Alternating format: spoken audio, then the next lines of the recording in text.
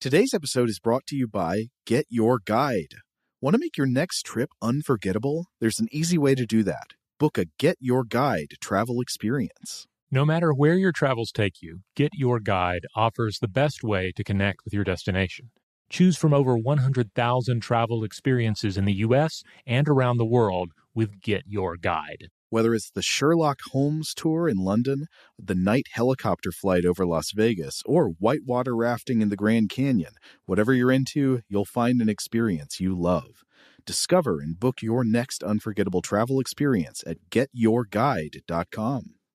AirPods Pro with adaptive audio automatically keeps out the sounds you don't want to hear so you can listen to your music, and lowers your music to let in the sounds you do need to hear. Hi there. Hi, what can I get you? I'll have a strawberry mango coconut probiotic smoothie with wheatgrass. Anything else? Extra wheatgrass. Here you go. AirPods Pro with adaptive audio. Available on AirPods Pro 2nd generation when enabled. Today's episode is brought to you by Alienware. During Dell Tech Fest, score game-changing innovations with limited-time deals on select next-gen Alienware gaming tech. New dimensions await with advanced gaming systems like the Alienware M18 laptop, powered by an Intel Core i9 processor, featuring awe-inspiring visuals, liquid cooling, three-dimensional audio with Dolby Atmos, and impressive overclocking potential. Your dream setup, amazing prices, and free shipping await you for a limited time only at alienware.com/deals. That's alienware.com/deals. Okay, picture this. It's Friday afternoon when a thought hits you. I can spend another weekend doing the same old whatever, or I can hop into my all-new Hyundai Santa Fe and hit the road. With available H-Track all-wheel drive and three-row seating, my whole family can head deep into the wild. Conquer the weekend in the all-new Hyundai Santa Fe. Visit HyundaiUSA.com or call 562-314-4603 for more details. Hyundai, there's joy in every journey. 2024 Santa Fe, available early 2024. Welcome to Stuff to Blow Your Mind from HowStuffWorks.com.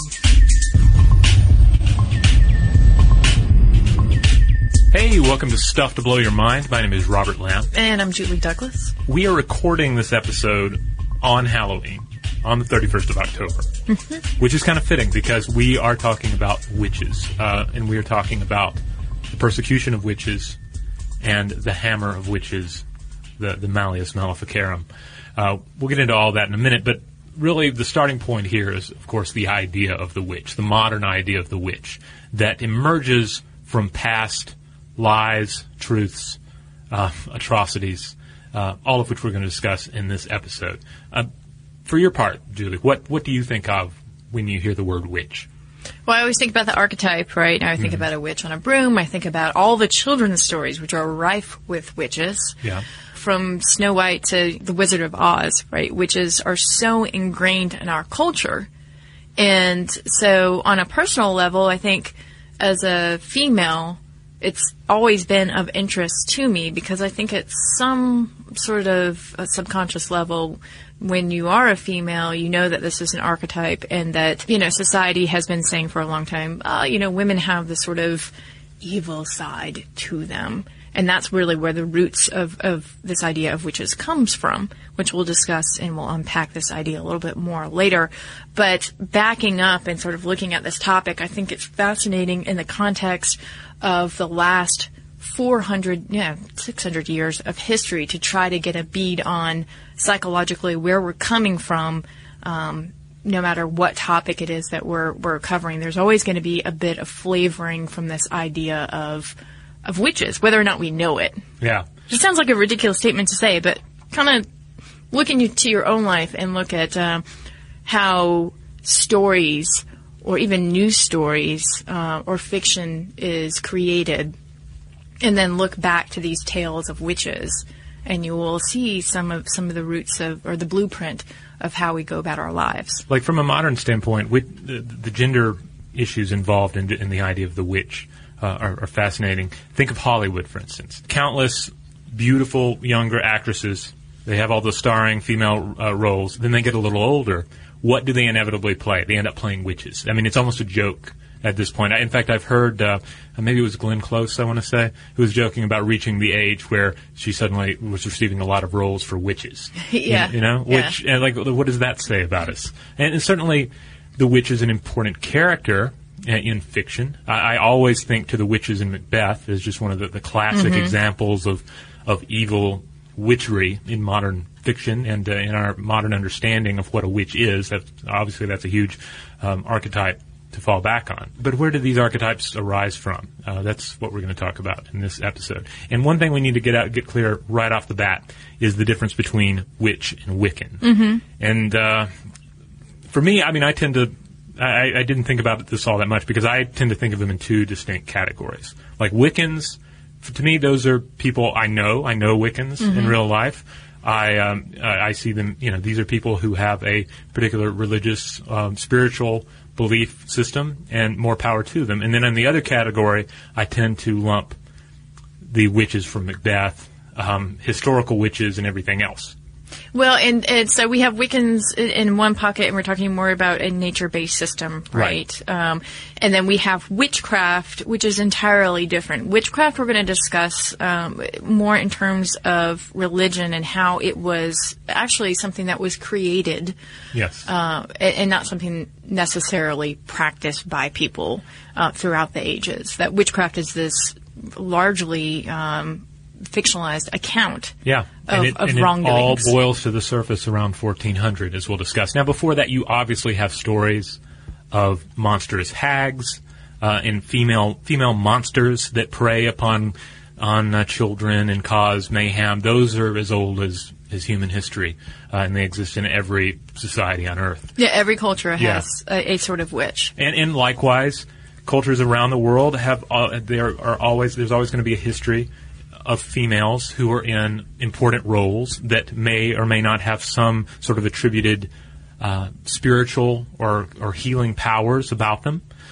That's also as old as time. But 1400, that's when we see the real emergence of the idea of the evil witch, the demonic witch, and out of that time bubbles all of this horrible witchcraft persecution. Right, because at that point, people went from looking at witches as a psychological embodiment of evil and wrongdoing, and tried to then say that humans could actually physically embody this idea of evil. Okay, so that gives license to do a lot of horrible things.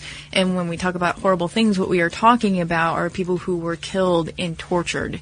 And from the 1400s to the 1700s, an estimated 500,000 people were executed for witchcraft, were accused and executed. Mostly women. 80% of them were women. Some men, and then also children as young as like 7 or 8 were tried and executed on crimes as hard and unbelievable as sexual relations with a demon. So what we're going to try to do is get to the bottom of the reason why this happened.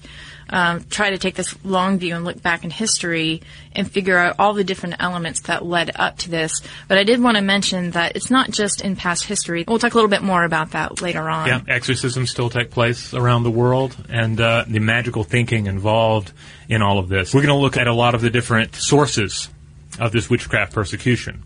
And so many of those sources, be they cultural or economic, they're still around today. Yeah, so think about that as we move forward. It is absolutely relevant to today, and I just wanted to read a quick quote from Erica Jong in her book, Witches. She says, clearly, there are pagan beliefs still present in our modern world, and none of them inspires in us a lust for torturing and incinerating our neighbors. Here in the West is what she's talking about. But lest we make the mistake of assuming that our ancestors were less intelligent than we, a concept known as Erdumheit, or primeval stupidity, let us think of all the things we would kill our neighbors for. The witch is not dead, she is merely hibernating, and witch hunting itself is hardly dead. It is merely waiting to be born again under a different name. Exactly. So let's go back to 1400. Again, this is a key point in history where suddenly we see this idea of the witch rising to the surface of thought in Western Europe.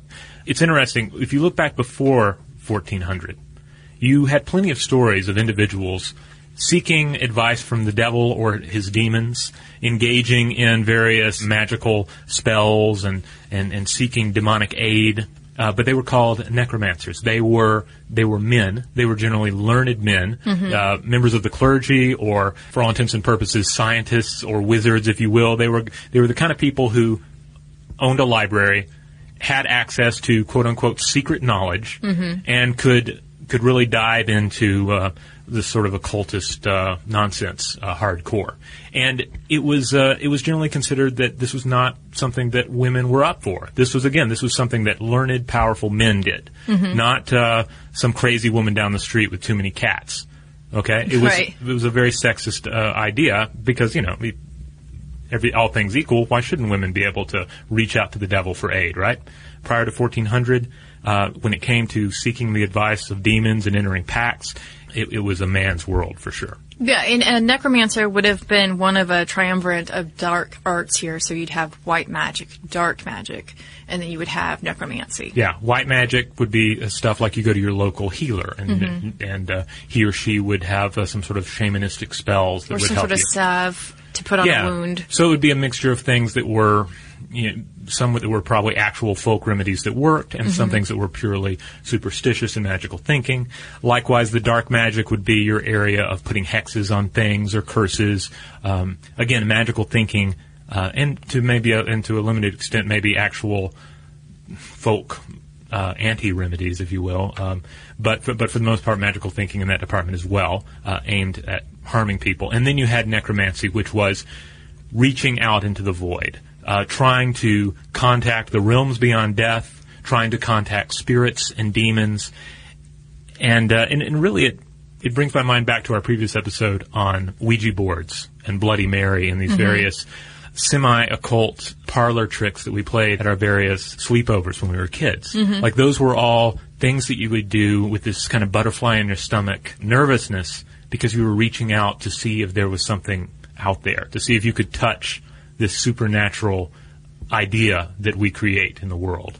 And necromancy was basically that. And on some levels, a very learned example of that, where you would have books and books about how to reach out and touch something that exists only in your mind. So to your point, this was male territory, and so you would have scholars, you would have clergy who would look to this and say there's no way that a woman could be a witch as we know, as we have come to term a witch. There's no way that she could be or have this sort of relationship with the devil and fly on broomsticks during the night.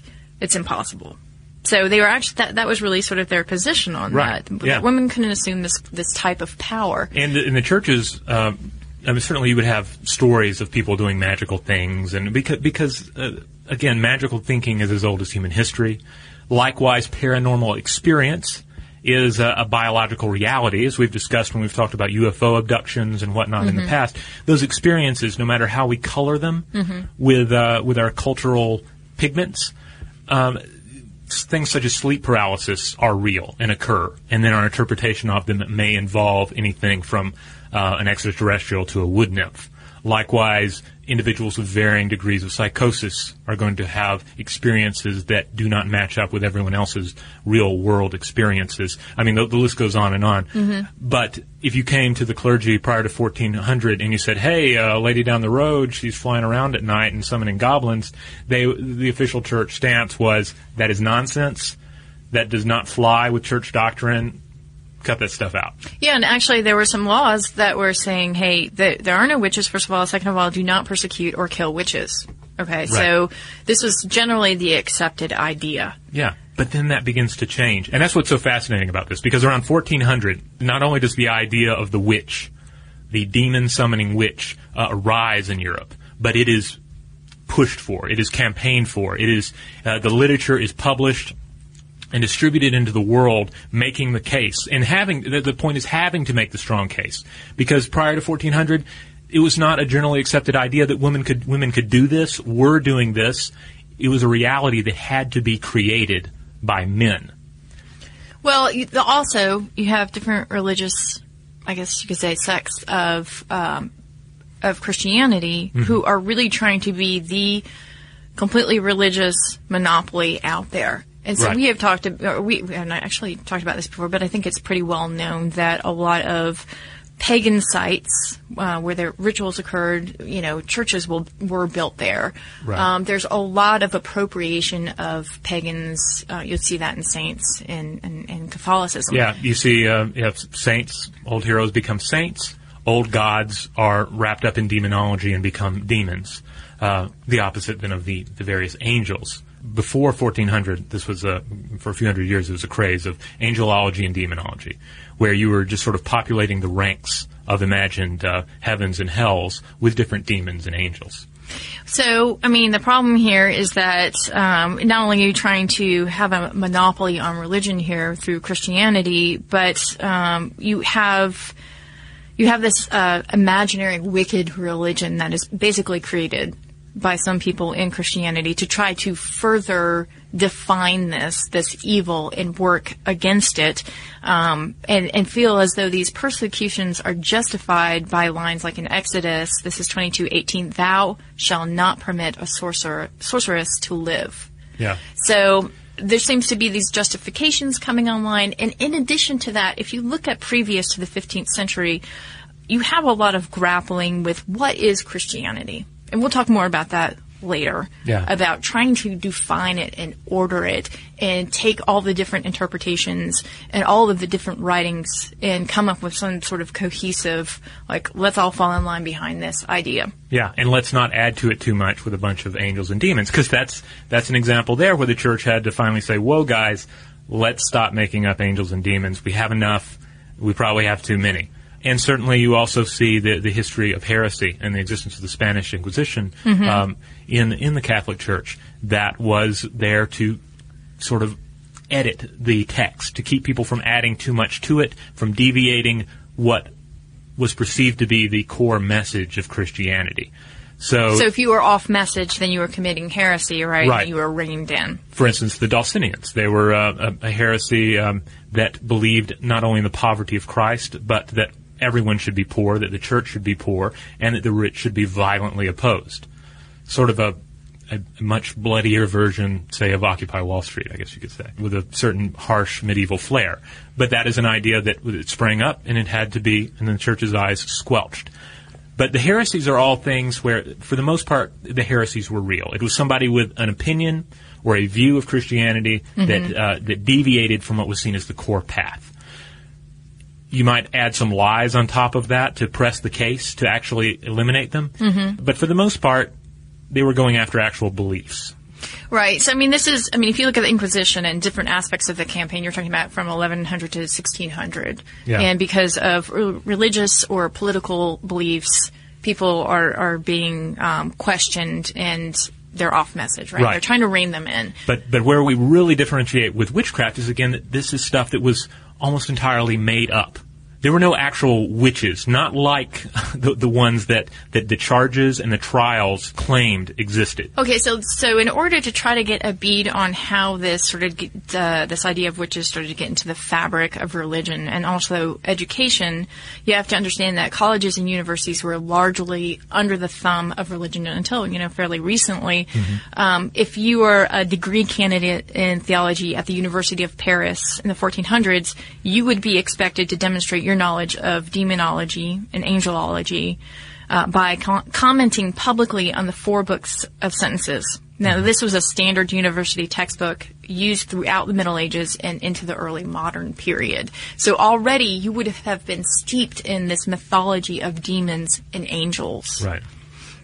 Now, not only that, you are now training essentially an army of clergymen to then go out into villages, into societies all over Western Europe, and to spread this word about demons and angels. So, some people say, well, how could, between the years of 1400 and 1480, there have been such a sea change in this idea of witches?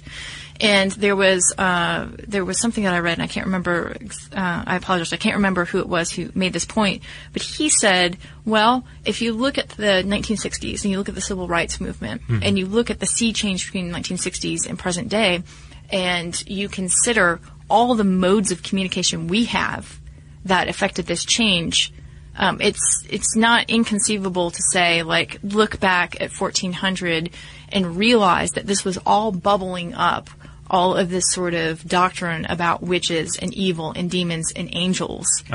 So that when something like this publication of Malleus Maleficarium arrives on the scene in 1486, that it's really running with the idea of demons and witches and creating a blueprint really for particularly Catholicism to follow through on what they think is essential to man's nature, in particular women. Yeah, Malleus Maleficarum is a key text when you look at the history of witchcraft persecution and just the idea of the witchcraft. This was published 1486 again, the work of Heinrich Kramer, Hammer of the Witches, and it is a guidebook to identifying witches, knowing what they're up to, and then persecuting them, or, I guess prosecuting them and executing them, if you want to use the aim of the book. Because the book is making the argument that all of this is real and pressing it really hard. There's a book that we used in part on this episode called Demon Lovers by Walter Stevens. And he's primarily concerned with the accusation that existed in all of these trials that witches were engaged in physical sexual activity with demons. That's the whole book is an exploration of that. But he also does a great job of just really diving into witchcraft in general. But there's a whole section where he just takes apart Malleus Maleficarum and analyzes what Heinrich Kramer is doing in each part. Like, what is he thinking as he's writing this? And he's having to make really strong cases to, again, press the idea that there are female witches out there, that there are women out there in the world that are actively engaging not only in pacts and spell work with the devil and his demons, but in actual physical sexual contact with demons. Right. And not only that they can shapeshift into animals. Right. They can ride the brooms through the air, the broomsticks. They can cause spontaneous abortions just by the exterior touch. Right. That they affect the weather. They can create hailstorms. Yeah, I mean, he's not preaching to the converted here. This is not a book where it came out and was like, I picked up Heinrich's book because this is everything I believe in already. They would already have bought into some of it, certainly by, again, the demonology and angelology craze. And post-1400, the witchcraft thing was already gaining steam. But 1486, this comes, and this just pushes it even farther. It was the authoritative text. Right. Let me read a bit from it. And, of course, it came out in Latin, by the way, and within 35 years there were 20 different editions. So it was a very popular book among the learned. This is a bit from it. It says, witches offer to devils or otherwise kill the children that they do not otherwise devour. They cause abortion, kill infants in the mother's womb by a mere exterior touch. It also said that midwives offered newborns to the devil at birth, and that a woman knows no moderation in goodness or vice. Devils do these things through the medium of women. So again, a lot of effort is being made by men like Heinrich Kramer into making this argument, this very strong argument, that women are engaging in witchcraft and engaging in physical contact with demons. Why? That's the big question, right? As we look back through the ages, why does this suddenly become such a pressing issue? Why are men wasting their lives and committing, and ultimately either committing or inspiring horrible atrocities in the name of this ridiculous idea? And this is an important thing to mention, too. When we look back on witchcraft persecution, we have a habit to think, that was the Middle Ages. People were stupid, people were crazy religious, and it was just a violent or horrible time. So, yeah, of course, horrible, violent stuff like this is going to happen. But the more you look at, when you look at what people were writing in these days, and before and after, and when you start really analyzing the culture, you see this wasn't really the case. I mean, it was a different world, for sure. But it was still an age in which you had reasoned men and women, when you had educated men who were not only exposed to a bunch of theological garbage about angels and demons, they were also engaging in older philosophical texts. They were familiar with the works of Aristotle. They were in touch with individuals who were trying to understand how the observable world works, and not only what was happening in some unobservable spirit world.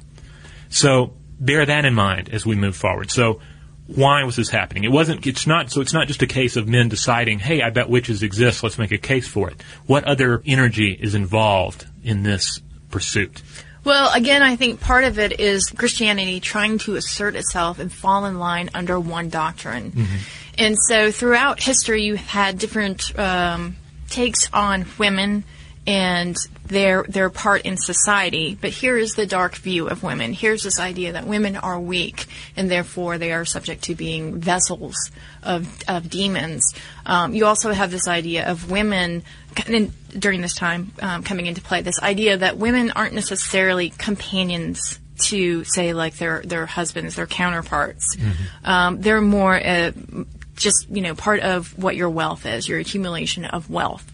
And so if you begin to objectify this person and sort of say, okay, there's some distance between me and this other person, and not look at them just as another human, then you can see how the church sort of runs with this idea of, well, let's have the female as this embodiment of evil, and not just like, this, hey, this is our game plan for this century. Right. But you have clergymen who have been steeped again in this sort of mythology, this mysticism, because think about this, is particularly in Catholicism, this is a religion that really relies on mysticism. Yes. Okay, this idea that there's all these unseen forces, and if a woman can embody that, if she can be the lightning rod, then not only can she be sort of the scapegoat for everything, she can really play to this idea of magical thinking, which is already going on. If you look at, say, for lack of a better word, during this time, the lower classes, merchants, peasants, who are really attached to magical thinking and paganism. So if the church can take this and run with it, then they can exercise some sort of control over society. And then there's also the idea that so the Christian world, the medieval world, and to a large extent the modern world, is highly matriarchal. Especially in this age, you have men at the top of it, you have a religion and governments that are filled with men, and you have a religion that has a male god. So the idea is that if you go back far enough in history, in fact, if you actually transition out of recorded history, mm-hmm. you find that the older religions are not strictly male religions. They're not completely occupied by masculine gods that are occupied with ideas of violence. Right, and I don't want to go deeply into this, but when you say the old religion, there are some accounts of actually Jesus having, I guess you could say, very different things to say than what is documented, and that his relationship with Mary Magdalene was very different. Right. And that there was more of a sort of equals in play there in terms of their relationship. Yeah, and then you also have traditions, especially in medieval art, where you see increasingly feminine portrayals of Jesus Christ. Mm-hmm. The idea being there that people were connecting more with a feminine Godhead than they were with this Old Testament bearded man who liked to destroy cities. And that was something that, again, when the church was rooting out heresy and trying to edit down what they actually were, this was one of the things that they went after and said, guys, let's chill with the female Jesuses because you're bordering on heresy here. Mm-hmm. The basic idea here is that in our past, we had more of a matriarchal view of the universe and of nature and of the gods that ruled over nature, mm-hmm. and then over time that is replaced with a patriarchal Godhead. And throughout history, then the patriarchal side has to continually reinforce the walls, reinforce the barriers, and keep the matriarchal view from working its way back into our thinking. And who is the one human in Catholicism who would be closest to God? Well, that would be the Son of God, right? Well, or Mary, living. Living. Oh, well, that would be the Pope. Right. So in 1484, you have a papal proclamation by Pope Innocent VIII, who essentially says, "All right, let's go after witches," and then this results in this continent-wide genocide of people. Yeah. So misogyny is a definite theory. And certainly, there's no denying misogyny plays a role in witchcraft persecution because it's mostly men convicting mostly women on entirely trumped-up charges of supernatural activity. And people like Heinrich Kramer, again, are making a case in their books for the inherent evil of women. So, I mean, it's a no-brainer. And It's horrible, but it's undeniable that misogyny plays a huge role in all of this. So again, that's sort of where you see the sea change coming into play, where between 1400 and 1486, when Malleus Maleficarum comes on the scene, you see in earnest Christianity sort of going after this idea of witchcraft and really developing the idea of witchcraft and adding to the mythology of it. So learned men are developing it. They're publishing it. Books like the Malleus Maleficarum are making its way out there, spreading the idea, and it's trickling down then to the lay people, the normal people out there in their villages. And this is important to note too, because it's not, misogyny is one of the powers in play here, but then also on a local level, you're going to have people engaging in the same old crap that people always engage in. Petty disputes, spite, mistrust of outsiders, mistrust of the crazy lady with all the cats, that kind of thing. So when the environment for witchcraft persecution takes hold, you're going to see some petty disputes that are going to be taken care of on a local level via the witchcraft trial system. You're going to see people on the local level buy into the paranoia that the church and learned members of society are passing down. So it begins to distill through society. So rather than looking at, say, some livestock that I lost in, say 1492, as a product of, let's say, a parasite, I might look to my neighbor and say, they put a spell on me. Yeah. They cursed me. We love to blame somebody for something that happens. Be it if something bad happens to our animal, better that we can point the finger at somebody or something. And if that somebody and something happens to be that strange guy who lives on the edge of town or that weird-looking woman and the devil, so be it, right? And likewise, children are dying. All sorts of horrible things are happening because there's disease and childbirth. There's death and childbirth. Yeah. It's the Middle Ages. Life is tough, just as life is tough today. And people are going to seek excuses. They're going to seek answers. And if they can find somebody to blame for something like this, all the better, right? Yeah, absolutely. And so what you're starting to see is a bit of a flavor of the social contract at that time. We've talked about the social contract in various podcasts about how we all have signed on to it, whether or not we know it. So what we're seeing here is this script, really, for what's happening in life. And this script is being provided usually by the local clergy. Yeah. So we're going to take a quick break, but when we get back, we're going to talk about the script and how it is used in confessions and torture.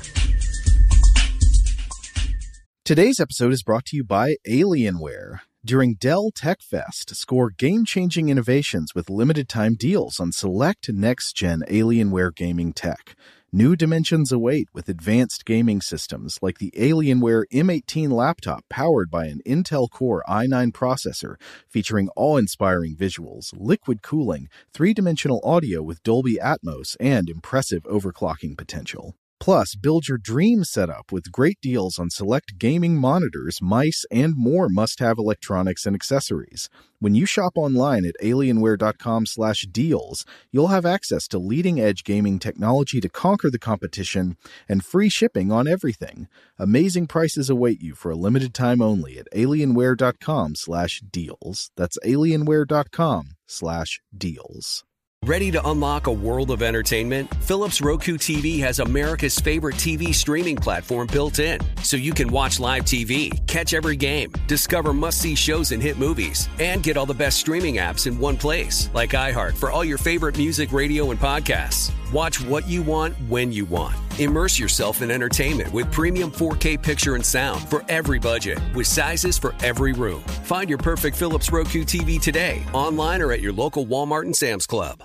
Hey, this is John Ridley. And this is Matt Carey, documentary editor at Deadline. And welcome to Doc Talk. John, we've got a hard-hitting episode today. A lot of controversy. Well, maybe we should put the word controversy in quotes in the documentary field about the nominees for Best Documentary Feature. We're going to get into that with some amazing panelists. You get a shot, but the individuals behind every one of those images, they're complicated and they are human. This has been Doc Talk. Thank you. Great conversation. Thank you. Have you heard about the social media platform for kids? It's called Zigazoo. It's a great place where kids like me can come together to make fun videos. Zigazoo is moderated by real, live people who review content before it's posted on the feed. Oh, I especially love the dance challenges. So much fun. Oh, and there's no comments or messaging, so you don't get any of that negativity that's all over other social networks. All my friends love it. I love that it's KidSafe COPPA certified. I don't know what that means. It means it has built-in privacy protections for your online data. That's great, but I wouldn't be doing Zigazoo if it wasn't fun. She would not be doing it if I didn't think her data was safe. Zigazoo, the world's largest social network. For kids! Download the Zigazoo app today.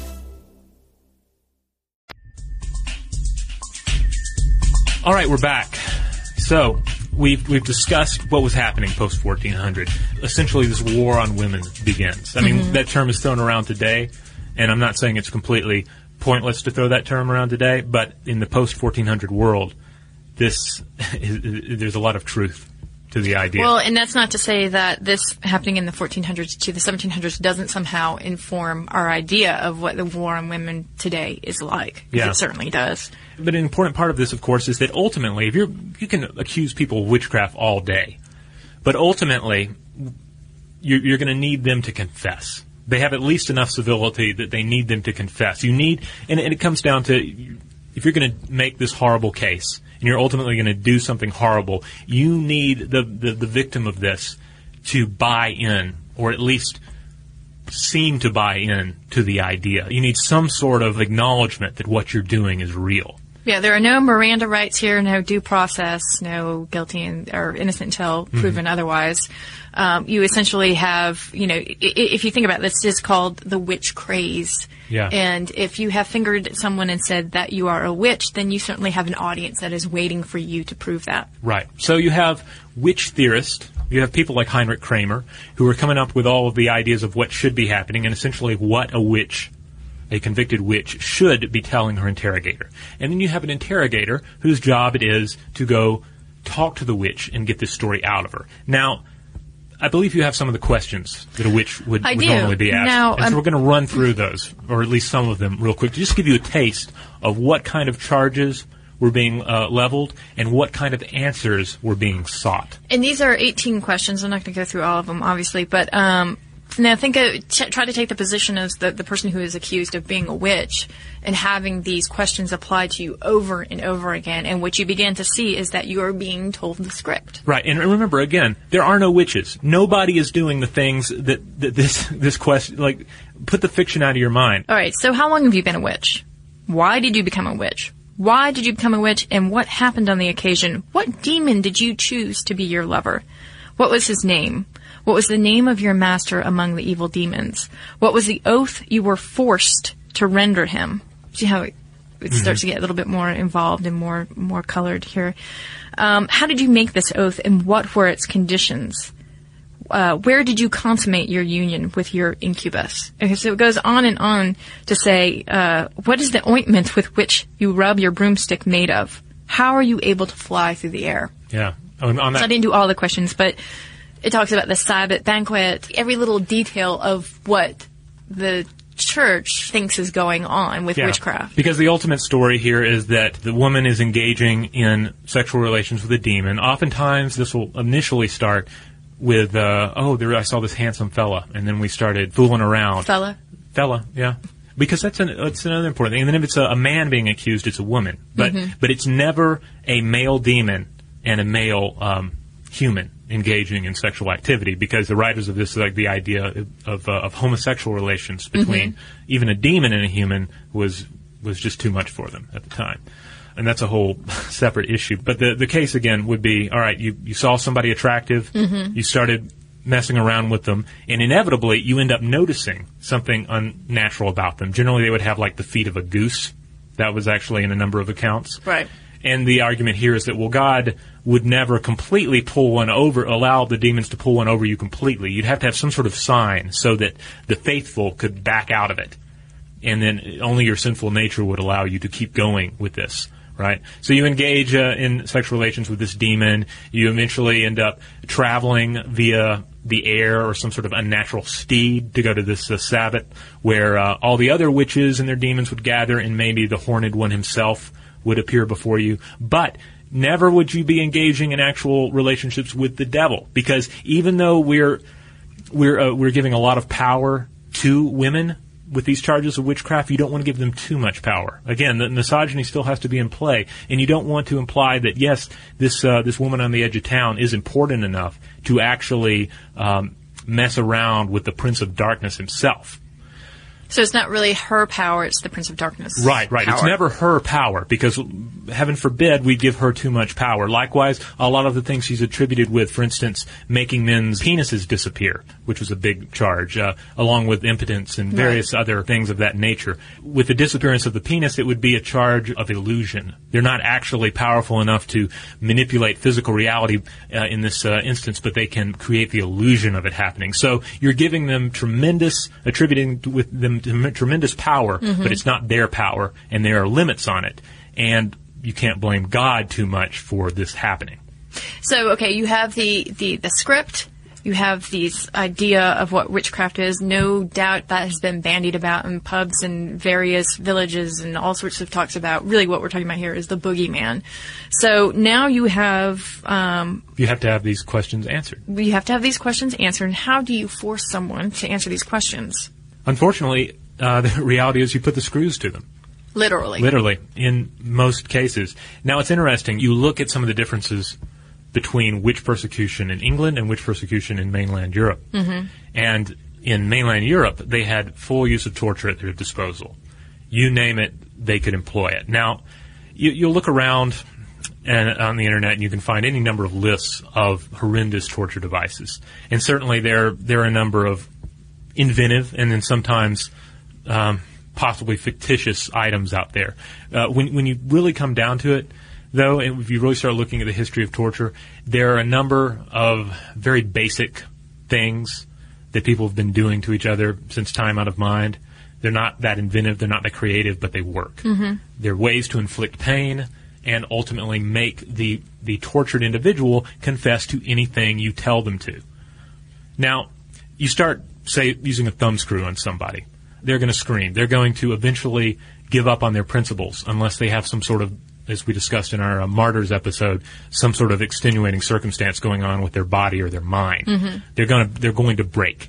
And so they're going to confess to anything. They'll confess to running around with the devil himself. And that's why this script is provided, because you don't want them to confess to things that are disagreeable with your worldview, such as the idea that they are best buds with the demon, with the head devil himself. Again, that doesn't jive with the overriding misogyny of the claim. So you have to use these questions to draw unbelievable, untrue things out of the torture victim. But again, coming back to the UK, they did not have full torture available to them in the persecution of witches. Right. So they actually weren't able to burn witches in England. Yeah, and in the persecution, they were not able to administer all of these different modes of torture. So the stories that they were able to get out of the women in England were different. They were more tame. So while in mainland Europe you'll find just ridiculous accounts of just all sorts of gory sexual details, you won't see that as much in UK witches. You'll see charges of, well, she has a weird cat that is a demonic familiar, and she has a strange nipple on her body that she's probably milking it with. That kind of thing. While the mainland European witch is flying off and engaging in a demonic orgy. That kind of thing. But, again, you're resulting to your physical pain to get these confessions out of many of these women. Right. So you're talking about thumbtacks versus, something like the rack, being stretched on the rack, and the types of confessions that would come out of that situation. I wanted to read a quick excerpt from a letter from accused witch Johannes Junius, burgomaster at Bamberg, who detailed his torture and his confession in a goodbye letter to his daughter, Veronica. Yeah, to set this up, this was in Bavaria, all right? And this was a case where this was no weird outsider on the edge of town. This was a successful and learned man. His wife had been executed on witchcraft charges previously, and he was an outspoken critic of what was going on, and eventually, surprise, surprise, the witchcraft allegations were leveled at him as well. So he writes, "Many 100,000 good nights, dearly beloved daughter Veronica. Innocent have I come into prison, innocent have I been tortured, innocent must I die." He goes on to talk about some of the conversations he has with his torturer, And he says that the executioner put the thumb screws on me, both hands bound together, so that the blood ran out at the nails and everywhere, so that for 4 weeks I could not use my hands, as you can see from the writing.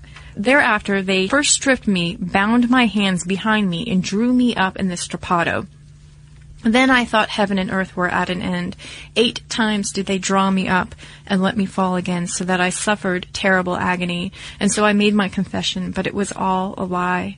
Now follows, dear child, what I confessed, in order to escape the greatest anguish and bitter torture which it was impossible for me longer to bear. And he goes on and on to discuss it. So what we're talking about with the strappado is essentially tying the victim's arms behind his or her back and then hanging weights to the feet and hoisting that person into the air over and over again until that person confessed. And obviously arms would come out of sockets. So it's very rough on the physical body, and absolutely a ton of agony would result.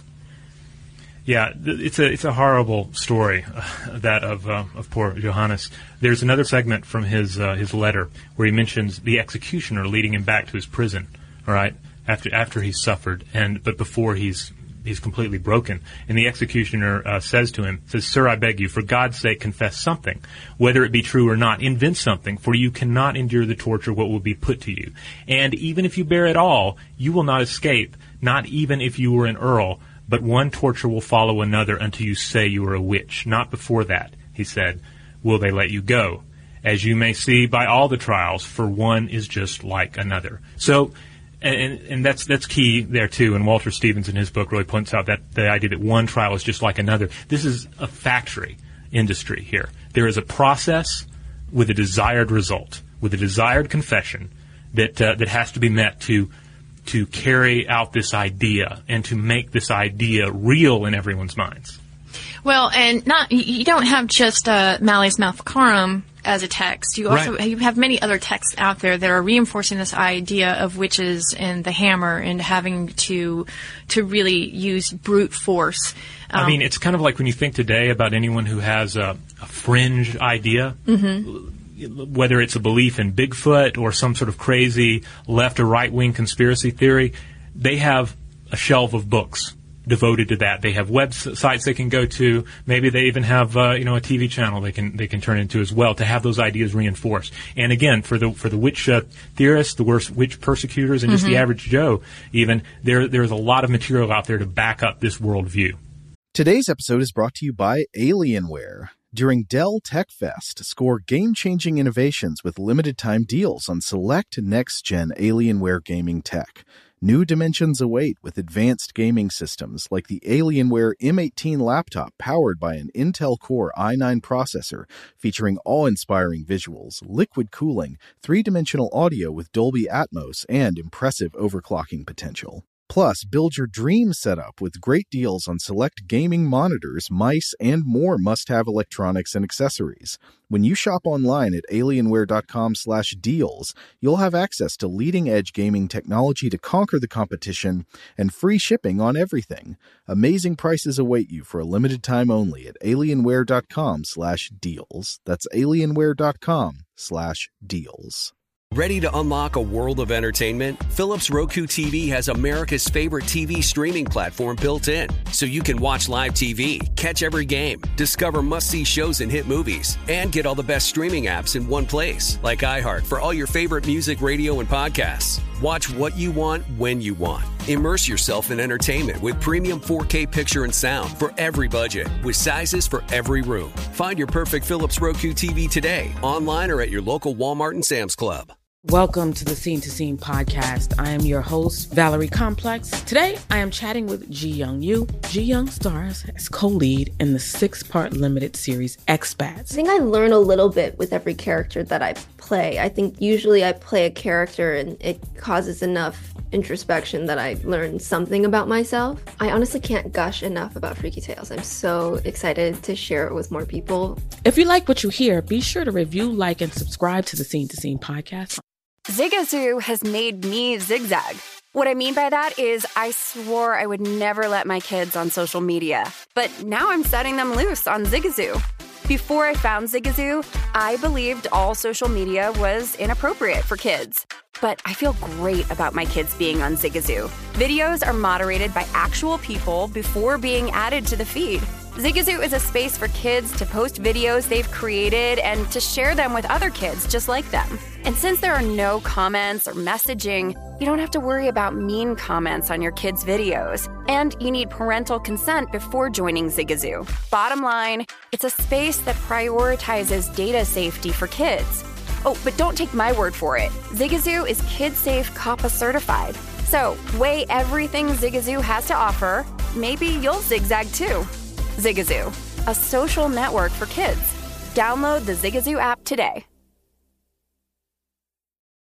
That's right. So you're exactly right. So if you think about Bigfoot today and all the sort of information that's out there that can try to construct this story for you with absolute verisimilitude, the same thing is going on. It's this confirmation bias, completely trying to select texts and ideas that line up with witchcraft. And I wanted to read this quick excerpt from a text called Strix by Gianfrancesco Pico della Mirandola.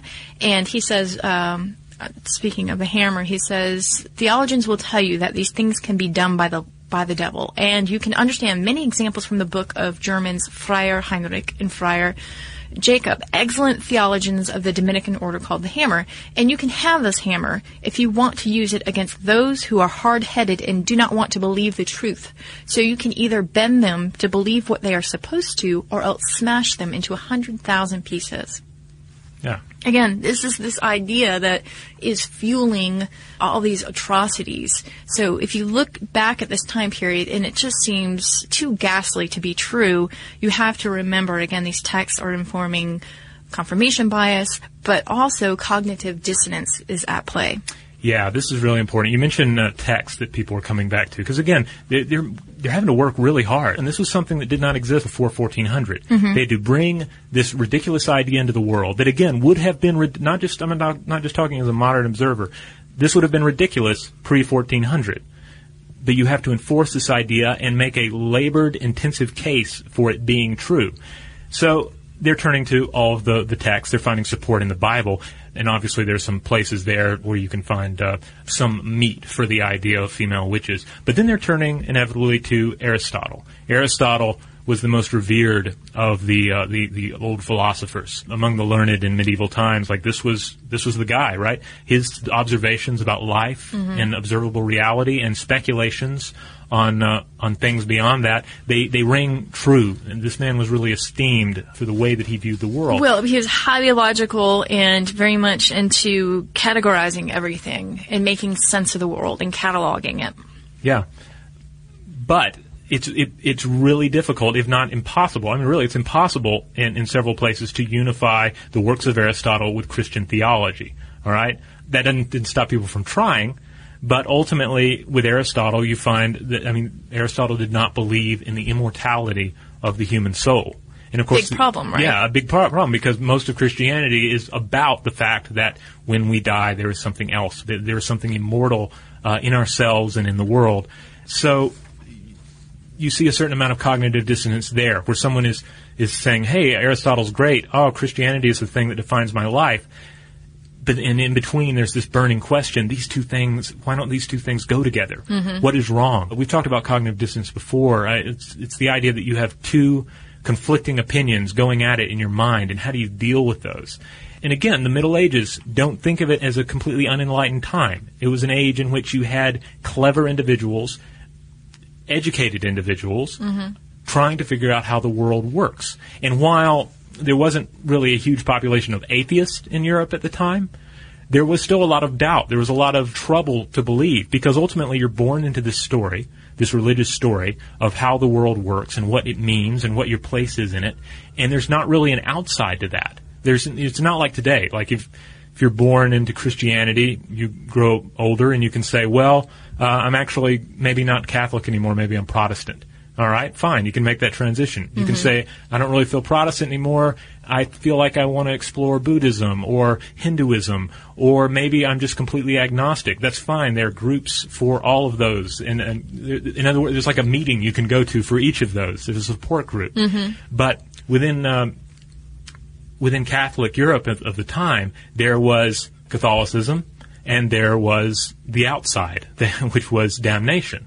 So it was harder to wrap your head around. You couldn't just choose the path that agreed with you the most. So a lot of people were struggling with belief. In fact, French historian Lucien Febvre argued that the 16th century and the 3 to 4 preceding centuries were, quote, centuries that wanted to believe. Again, despite what we may think and despite what they even wrote, there might have been a few pure-blooded atheists, but there was no shortage of apathy, agnosticism, and doubt. So you talked about cognitive dissonance, and I'm thinking about how you're going to react in one of two ways if you're met with cognitive dissonance. So if you have one idea about the world and then something comes along and it's the opposite of that, you're either going to have a sea change of opinion, or you're going to somehow try to fit that in to your worldview, even though it doesn't really make sense. So I think about Thomas Aquinas in terms of this, because he was very into Aristotle.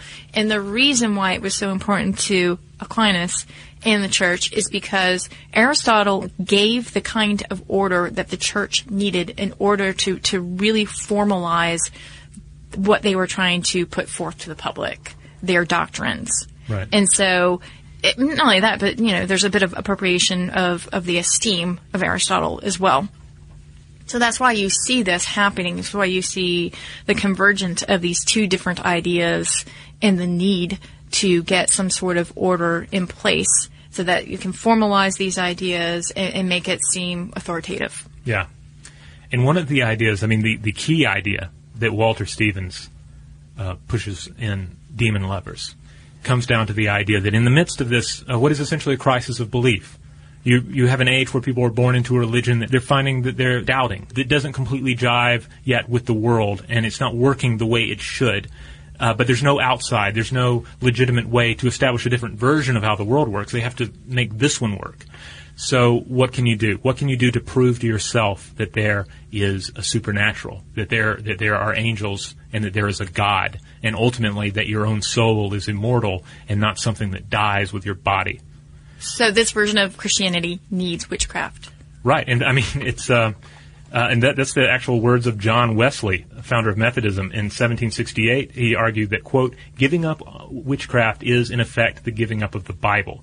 Now that's after the witchcraft craze finally puffs its last breath for that period. But certainly the argument Walter Stevens makes here is that essentially the theorists, the witchcraft theorists, the Heinrich Kramers of the time, they were kind of like NASA scientists, forming these ideas of how the world beyond our planet works, all right? And then the torturers, you can think of them as the astronauts, the individuals that are sent out to gain that proof.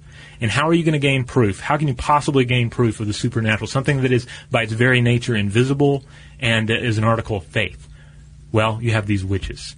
And if you can somehow get a witch, especially lots and lots of witches, to testify, to confess that they have had physical, sexual relations with a demon, with a supernatural being, with a fallen angel, then she is an expert witness. She is providing expert testimony to the existence of the supernatural, to the existence of God, to the immortality of the human soul.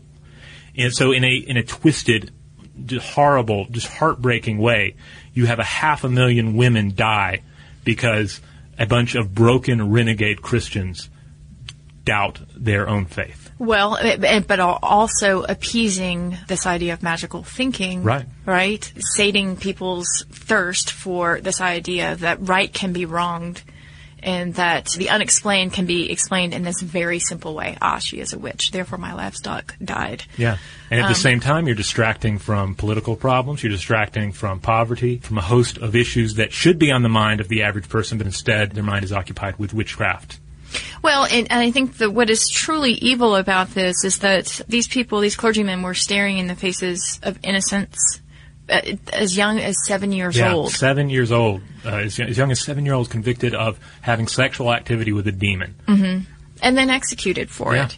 And so, again, you get to this idea of cognitive dissonance. What do you do when you are met with that sort of innocence? You double down on your beliefs. Mm-hmm. And particularly if you, again, return to the line of Exodus, thou shalt not permit a sorceress to live. And you feel as though you are the representative of God on earth carrying out God's wishes. Yeah.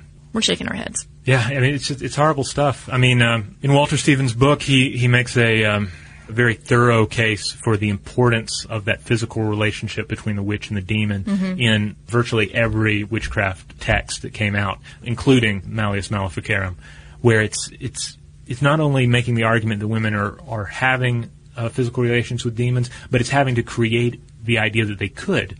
Because prior to 1400, it was also largely thought that demons did not have physical bodies, that they were purely spirit.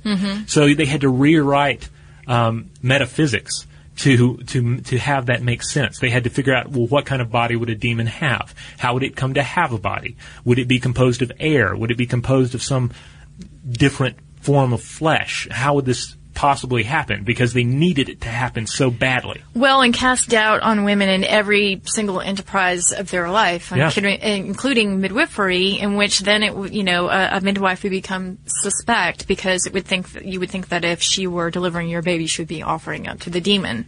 So there's a lot of different things at play.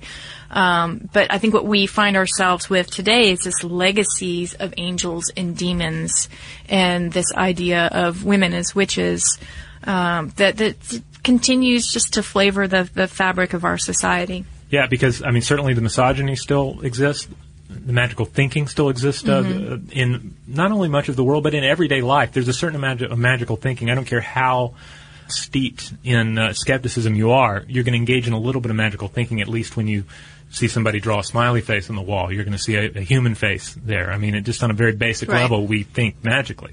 But then, just as the post-1400 world was an age of religious doubt and change and technological innovation, I mean, we continue to see that every day in our modern lives. Every age has to have the same crises that emerge where we have to doubt what we've been taught and somehow come to terms with what the world is showing us. And you see people that resist it, that again double down to that cognitive dissonance. So, I mean, just think to your own self, think to the politics you see on the TV every day. To what depths would you fall? What hellish crimes would you commit in order to cling to a faith that deep down, or to a political idea or what have you, that you no longer really believe? What would you become in order to maintain that barrier between your worldview and the outside, in order to defeat this demon of cognitive dissonance? Yeah, and as Erica Jong says, that witchcraft it's not something that just went away. It just sort of arises from time period to time period under a different guise. So I did want to point this out too, that if you are interested in learning more about witchcraft, at least in modern times, you can check out an HBO documentary, Saving Africa's Witches. It's a 2010 documentary, and it actually talks about the plight of young Nigerians branded as witches, some as young as 3 months old, and some of these ideas that continue to pervade different cultures. Also, be sure to check out Witches by Erica Jong. It has some incredible illustrations. It is a wonderful history of witches, and Jong also has some great poems in there as well. The illustrations are wonderful as well. The one on the cover, like Julie brought it to my desk, and the cover's a little hippy-dippy looking because at first glance you only see this very sort of flowers and goodness pagan witch at the top, but then it becomes more of a hag at the bottom. So when I first saw it, I'm like, oh, this is some sort of this is not really necessarily going to be in keeping with a lot of what we're talking about, but it's really great. And the illustrations inside the book, trust me, there are plenty of goat men and naked ladies prancing around for any reader to find interesting. And the content is excellent. And again, Walter Stevens' Demon Lover is a great book if you want a deeper dive into that whole discussion of the importance of physical contact between a witch and a demon. It's a great book, but it's also kind of a heavy read, so I don't recommend that to everybody. But I would like to close out with a quote from Walter Stevens in the book, where he's looking forward from the medieval ages and looking to our own age, and again talking about the energy that perpetrated and propped up these atrocities and how that energy is still alive in society today. He says, The insecurities that produced experiments with witches are not a thing of the past. Both witchcraft theory and scholastic natural philosophy resemble the creation science of late 20th century Christian fundamentalists. All three attempt to make knowledge of the physical world conform to the most literal possible interpretation of the Bible. This is always an exercise in damage control. How much of the good book can be salvaged when experience collides with tradition and authority? So there you have it. If you have anything you would like to share, if you have something about witch culture today, about how we view the idea of a witch, I'm sure we have some Wiccan listeners out there. We would love to hear from you guys and gals. Let us know what you think about the legacy of the witch in human society. And if anyone has anything they would like to share, their thoughts on the history of witch persecution and what it meant, the various things that made these atrocities happen, we'd love to hear from you. You can find us on Facebook and you can find us on Tumblr. Our handle on both of those is Stuff to Blow Your Mind, and our Twitter name is Blow the Mind. And you can also drop us a line at blowthemind@discovery.com.